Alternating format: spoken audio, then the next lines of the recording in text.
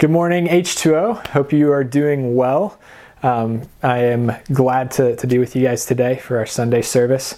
Obviously, last week we had our service online. This week we have it both online and in person. So for you online people, I hope you enjoy the message today. My name's Kyle. I'm not a pastor at H2O right now, but I am a full-time staff member and I'm on our teaching team. And so you'll be hearing from me along with Grant and a couple others this semester if you stick with us. And so last Sunday we began our fall semester series and it's called Provider. And so in this series, the goal is to look at all kinds of stories in the Bible where really the Lord has provided for his people. And as a teaching team, we thought this would be really relevant for the current space that and season of life that we're all in with the pandemic going on and stuff like that. And so we just get to see how God is still alive and how he still provides for us in the midst of difficulty. Last week, Grant looked at the story of Abraham and Isaac and how God provided for their worship. And so if you missed that one, you're able to catch it online on our website at h2ouc.com or on our app, the H2O Network app. And so be sure to catch that if you ended up missing it. This week, we're going to look at David and his relationship with a man named Jonathan in the Bible as an example for how God provides good friendship. And so I'm going to pray real quick, and then we're going to jump into some scripture and some story about David and Jonathan. So, Father, God, I just thank you for our time together, and Lord, I just pray that you'd really teach us through your word. Lord, help us to be people that are after you and love you with everything that we are. God, we love you, and we just ask that you would be present with us, and we pray this in your name. Amen. So, this is going to kind of be a little bit of story time, I guess. We're going to jump into some story about David, and then we're going to read some scripture in between, specifically about his relationship with Jonathan. I'm going to kind of give some summary of everything that's going on in the background so that those bits about David and Jonathan make a little bit more sense. And so if you're not familiar, David is a very significant person in the Bible and in our overall redemption story as the church. He was a shepherd when he was young, and then he was prophesied to become the king of Israel. What's so significant about David is that ultimately the messianic lineage comes from his bloodline. And so it was kind of foretold that the Messiah, Jesus, would come from David's bloodline. In this story we're about to read, a man named Saul was appointed by God to be king, but then he turned away from the Lord. And so the Lord chose to replace him with David. And while David knows that he's supposed to be king, he's not yet assumed his kingship. And so Saul begins to hate David ultimately because he knows that the Lord is with David still and is not with him and not with Saul. And a lot of people have come to admire and love David because of his success in his military battles and things like that. Now, the third character in this story is a man named Jonathan, and he's Saul's son, King Saul's son. And he's also just a man that has a deep friendship and relationship with David, perhaps deeper than any other friendship that we see in scriptures. And so those are our three main characters in this story: David, who is to become king; Saul, who is currently king; and his son, Jonathan, who is also David's best friend. Now, you may be familiar with the story of David and Goliath. That's the story where David slays this giant with a slingshot and brings a lot of glory to God and glory to his nation Israel. And just after this is kind of where our story about David and Jonathan begins. And so we're going to pick up in 1 Samuel 18, and we're going to read verses 1 through 3. It says this: When David had finished speaking with Saul, Jonathan committed himself to David and loved him as much as he loved himself. Saul kept David with him from that day on and did not let him return to his father's house. Jonathan made a covenant with David because he loved him as much as himself. And so this is just talking about David and this relationship with Jonathan. It talks over and over about how Jonathan loved David as much as he loved himself. Now, after this, it becomes increasingly clear that the Lord is with David, and Saul increasingly begins to hate that, right? He just knows that his kingship is going to end soon, and that David is going to assume kingship over Israel. And so Saul begins to hate David. And really, for a period of time here, a long period of time, David is constantly fearing for his life. Right? He has this really kind of a psychopath in Saul that is kind of flip-flopping all over the place as to how he even feels about David. Sometimes he'll say, oh no, I'm never going to kill David. He's done so much good for Israel. And then shortly after, he'll be like, no, I still want to kill David. And so, David sometimes feels safe and tries to live this normal life. And then shortly after that, he learns that Saul still intends to kill him. And so he's just got a lot of this, fear and anxiety and stuff like that going on. And you can imagine how that feels. And so our next passage picks up with David talking to Jonathan about this. This is in 1 Samuel 20, verses 1 through 4. David fled from Naioth in Ramah and came to Jonathan and asked, "What have I done? What did I do wrong? How have I sinned against your father so that he wants to take my life?" Jonathan said to him, "No, you won't die. Listen, my father doesn't do anything, great or small, without telling me. So why would he hide this matter from me? This can't be true." But David said, "Your father certainly knows that you have come to look favorably on me. He has said, 'Jonathan must not know of this, or else he will be grieved.' David also swore, 'As surely as the Lord lives and as you yourself live, there is but a step between me and death.' Jonathan said to David, 'Whatever you say, I will do for you.'" And so, again, we see this deep fear and anxiety that David is experiencing. And he goes as far as to say that I'm a step away from death. And then Jonathan tells him, I'll do anything for you. And so what Jonathan does next is he devises this plan with David. And he basically is going to try to find out if Saul still intends to kill David. And so there's this new moon feast, and Jonathan is like, "Hey, I'm just going to talk to my dad during this feast and try to figure out if he still intends to kill you." And so the next day, David is supposed to hide in this field, and Jonathan is basically going to shoot an arrow off into the distance and tell his servant to go after it. And if he tells his servant to bring it back, that means that it's safe for David and that Saul doesn't intend to kill him anymore. And if he tells his servant that he needs to keep running past the arrow, basically, then it's dangerous for David, and Saul still intends to kill him. And so we find out that Saul still has this murderous intention towards David, kind of in dramatic fashion. Saul throws a spear at his own son when he finds out that Jonathan is, kind of taking David's side on this whole matter. And then the next scripture is kind of what happens after Jonathan proceeds with this plan. He shoots the arrow off into the distance, tells the servant to keep running, and David knows then that it's still dangerous for him.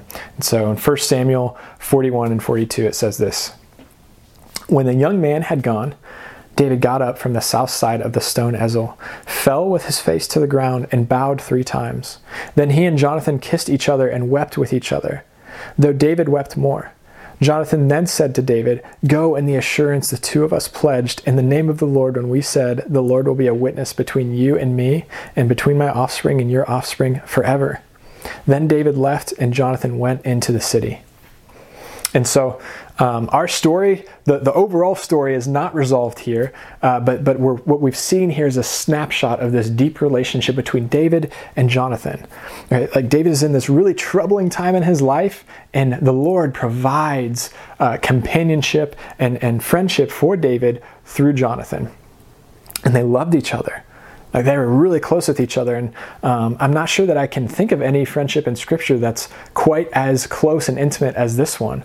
I mean, a lot of people, I think, will read stuff like this and find it a little bit strange, right? Like, it says that they wept together, and some people maybe have never done that before, or even, it says that they kissed each other, right? Which seems strange, and it says that Jonathan loved David more than he loved himself.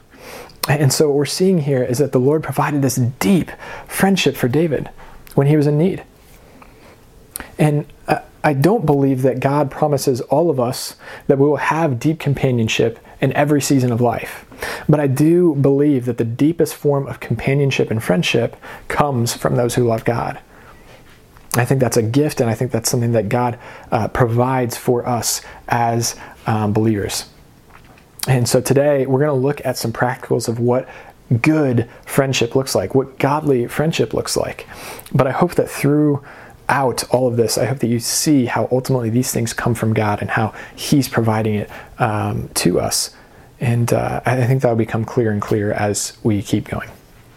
So the first major point that I want to look at is this: good friends love the Lord. And so for me, all of my best friends are people that love Jesus. And that's not a coincidence, both because, I've pursued those relationships intently, but also because there's a kind of closeness that happens only between believers in Jesus. It goes beyond Christianity just being like a mutual interest or a hobby or something like that. Like the scriptures talk about how when people become Christians, they change, right? Like something in them changes dramatically. The Bible tells us that you become a new creation and that the Spirit of God is placed inside of you. And as a result, I think there's this bond between believers that tends to be deeper than other friendships are even able to be. It's very unique. And there are a couple verses that I want to look at that speak to that, although there could be many more that you could choose, but there are a couple that came to mind whenever I was thinking about this. The first is this one. It's in 2 Corinthians 5, verse 17, and this is just talking about how we're a new creation. It says, "Therefore, if anyone is in Christ, he is a new creation. The old has passed away. Behold, the new has come." And again, this is just hitting on the idea that we, if you have placed your faith in Jesus, you are a new creature, right? You have new life and the old has passed away. And as a result, God has begun this work of regeneration in us, the work of making us more and more like His Son. And so it begins with this transformation, right? You become a new creature, but then the rest of your life, you're being made more and more and more like His Son. And I think this has a dramatic effect on our relationships. The other verse that I wanted to look at is John 13:35. And it says this: "By this, all people will know that you are my disciples if you have love for one another." And to me, this is probably the clearest example in the Word of how our friendships with each other are different. Jesus is talking about our love for one another and how it identifies us as being believers, but also I think what we're seeing here is that others will see what our friendships are like, what our relationships with each other are like, and notice that there's something different. And they'll see that there is something different going on in that relationship, and they can attribute that to God. They'll start to realize that that's from God. I bring all this up because I think it's important for us to realize and understand that the foundation of David and Jonathan's relationship is their mutual love for God. Like they loved God deeply, and that brought a kind of depth to their relationship, to their friendship, that isn't possible otherwise. It wasn't that they just decided, like, I'm going to be a good person, or I'm going to try to be a good friend to this other person, but that God transformed them from the inside out, and that started to have an effect on their friendship. And so for me, I've had all kinds of quality friendships and relationships. I feel like the Lord has really blessed me in that way. And all of them, without exception, are people that love Jesus a lot. There are quite a few people that I'm certain I wouldn't even be friends with at all if it weren't for our mutual love for Jesus. And so why do I say all of this? And I think it's because deep friendships begin with a deep love for Jesus. Believers have a connection with each other that's unique. And it's because of the Spirit of God that's inside of us. It's changed us and allowed us to live in a new way. And I've found that as I grow in my love for God, my friendships flourish. Like, that shouldn't be a surprise because God loves people, right? But as I grow to love God more and more and to learn more and more about God, I see how my relationships with other people grow deeper and deeper because the Lord is such a huge part of my life that it bleeds over into my friendships.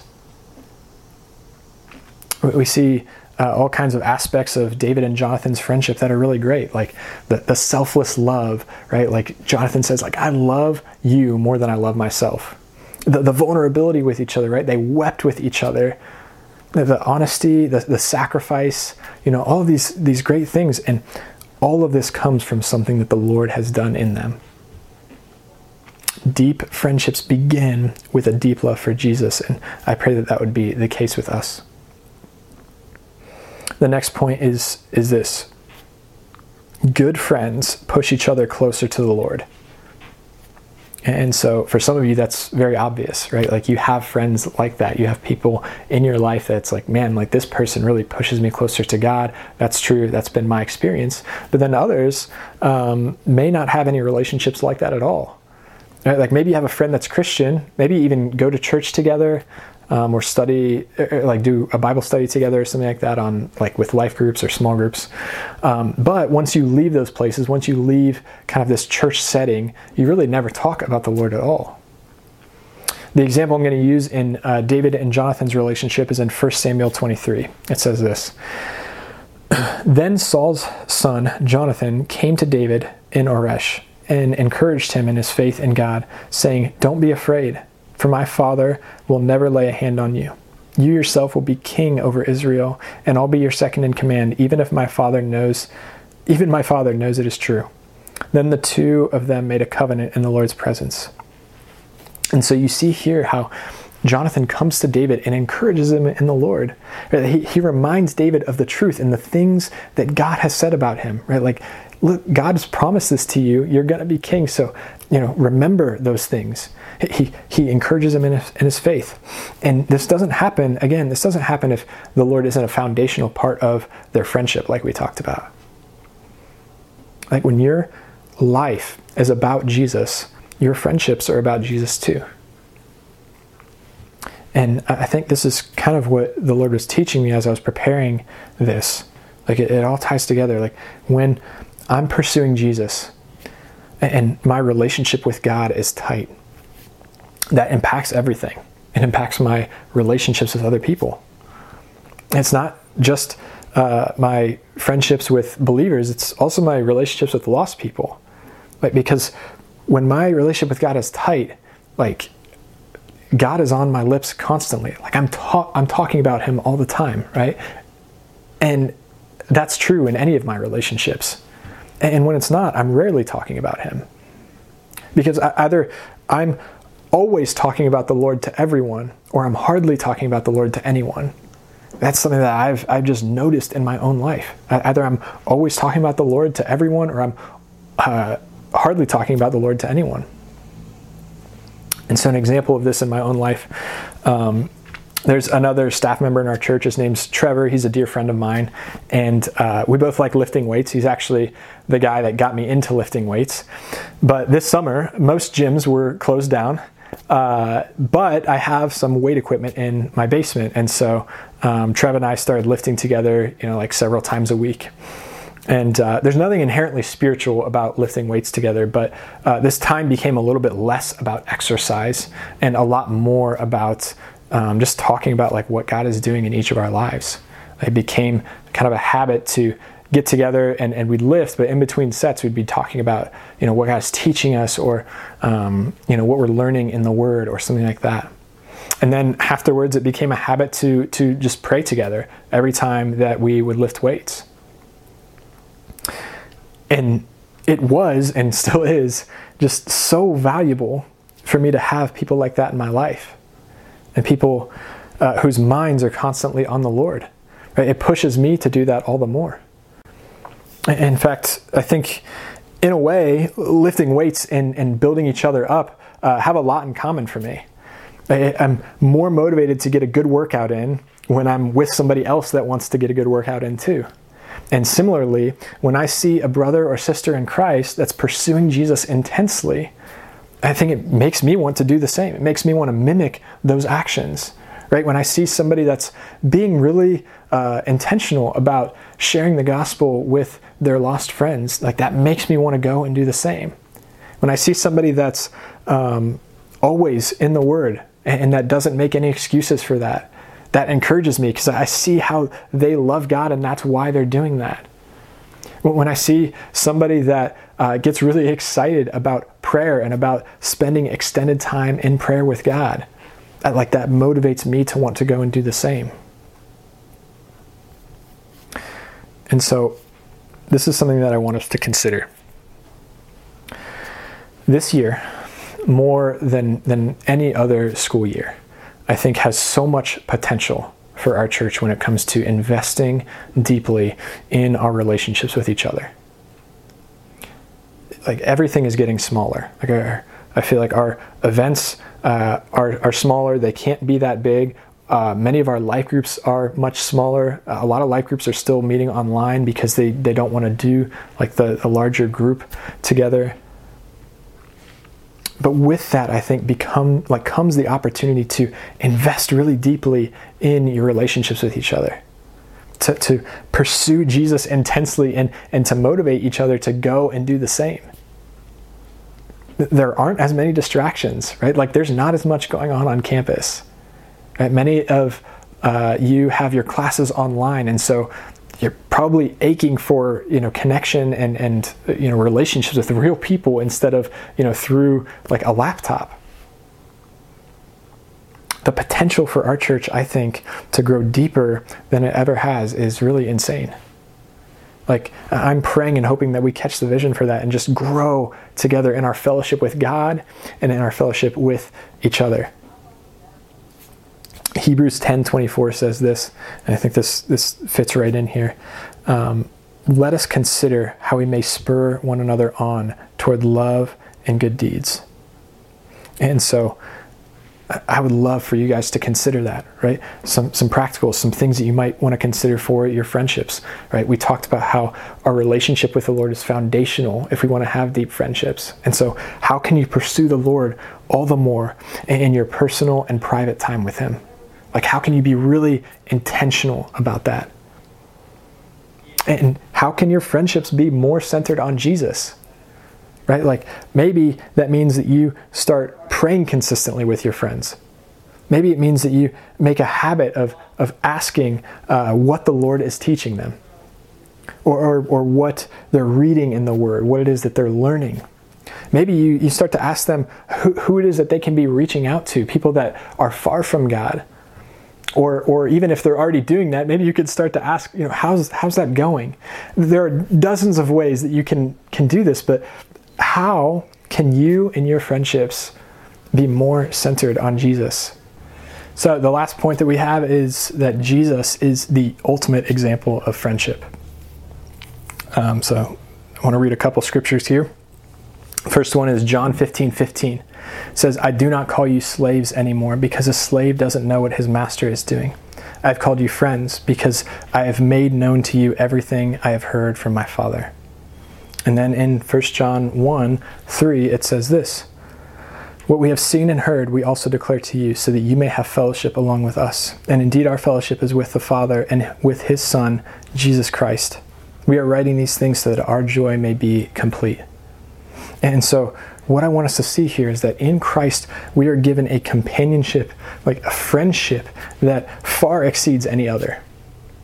We get to have a relationship with the God of the universe. That scripture in 1 John 1 says that we get to fellowship with God. Okay? And so I hope that we don't miss this because I want us to understand what the scriptures are telling us here. Friendship really is the ultimate goal of the gospel. Because in His sacrifice on the cross, our sins are atoned for, and we get to have a friendship, a companionship, a relationship with the God of the universe. And that's the whole point. And I think if we don't lean into that, we're seriously missing out.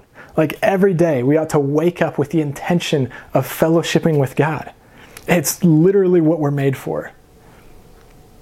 We're designed to have a relationship with God, and that's what makes our joy complete, just like what John said in 1 John 1. And I've found that to be true in my own life. Like without exception, every experience I've had where I've experienced a ton of joy, the most joy I've ever experienced, all of it is related to my relationship with Jesus, without exception. Because in Christ we find life. In Christ we find abundant joy. In our friendship with him, we can live and experience all that God has for us. And I think more than that, there's this kind of mystery to be understood about all of that. And Jesus talks about it as oneness. Like Jesus says that he desires that we would be one. He desires that we be one with God the Father. He desires that we would be one with God the Son, Jesus. And he desires that we would be one with each other. The entire goal of the gospel is love and connection and oneness with God and with each other. And I think that as we lean into that, as we lean into our relationship with Jesus and seek to be one with him, our relationships with each other flourish too. And so I just want to end by reading that prayer that Jesus prays for us to be one with each other, because it's been something that's impacted me really deeply over the last year. And I think it really shows how God's intention for us from the very beginning was to be close to him. It says this in John 17. This is Jesus' prayer for us. I pray not only for these, but also for those who believe in me through their message. May they all be one as you, Father, are in me and I am in you. May they also be one in us, so the world may believe you sent me. I have given them glory, the glory you have given me. May they be one as we are one. I am in them and you are in me. May they be made completely one, so the world may know you have sent me and have loved them as you have loved me. Let's pray. Lord, we just thank you for all of these truths, Lord. We thank you that you desire to be close to us. God, that you desire to be our friend. God, we thank you that you made a way for that to happen, Lord, that you, through Christ, have made a way for us to have a relationship with you again. And that impacts every part of our lives, Lord. God, that we get to love you now, and as a result, we can love others as well. Lord, your scripture says that we love because you first loved us. Father, we thank you for that, and we pray all this in Christ's name. Amen.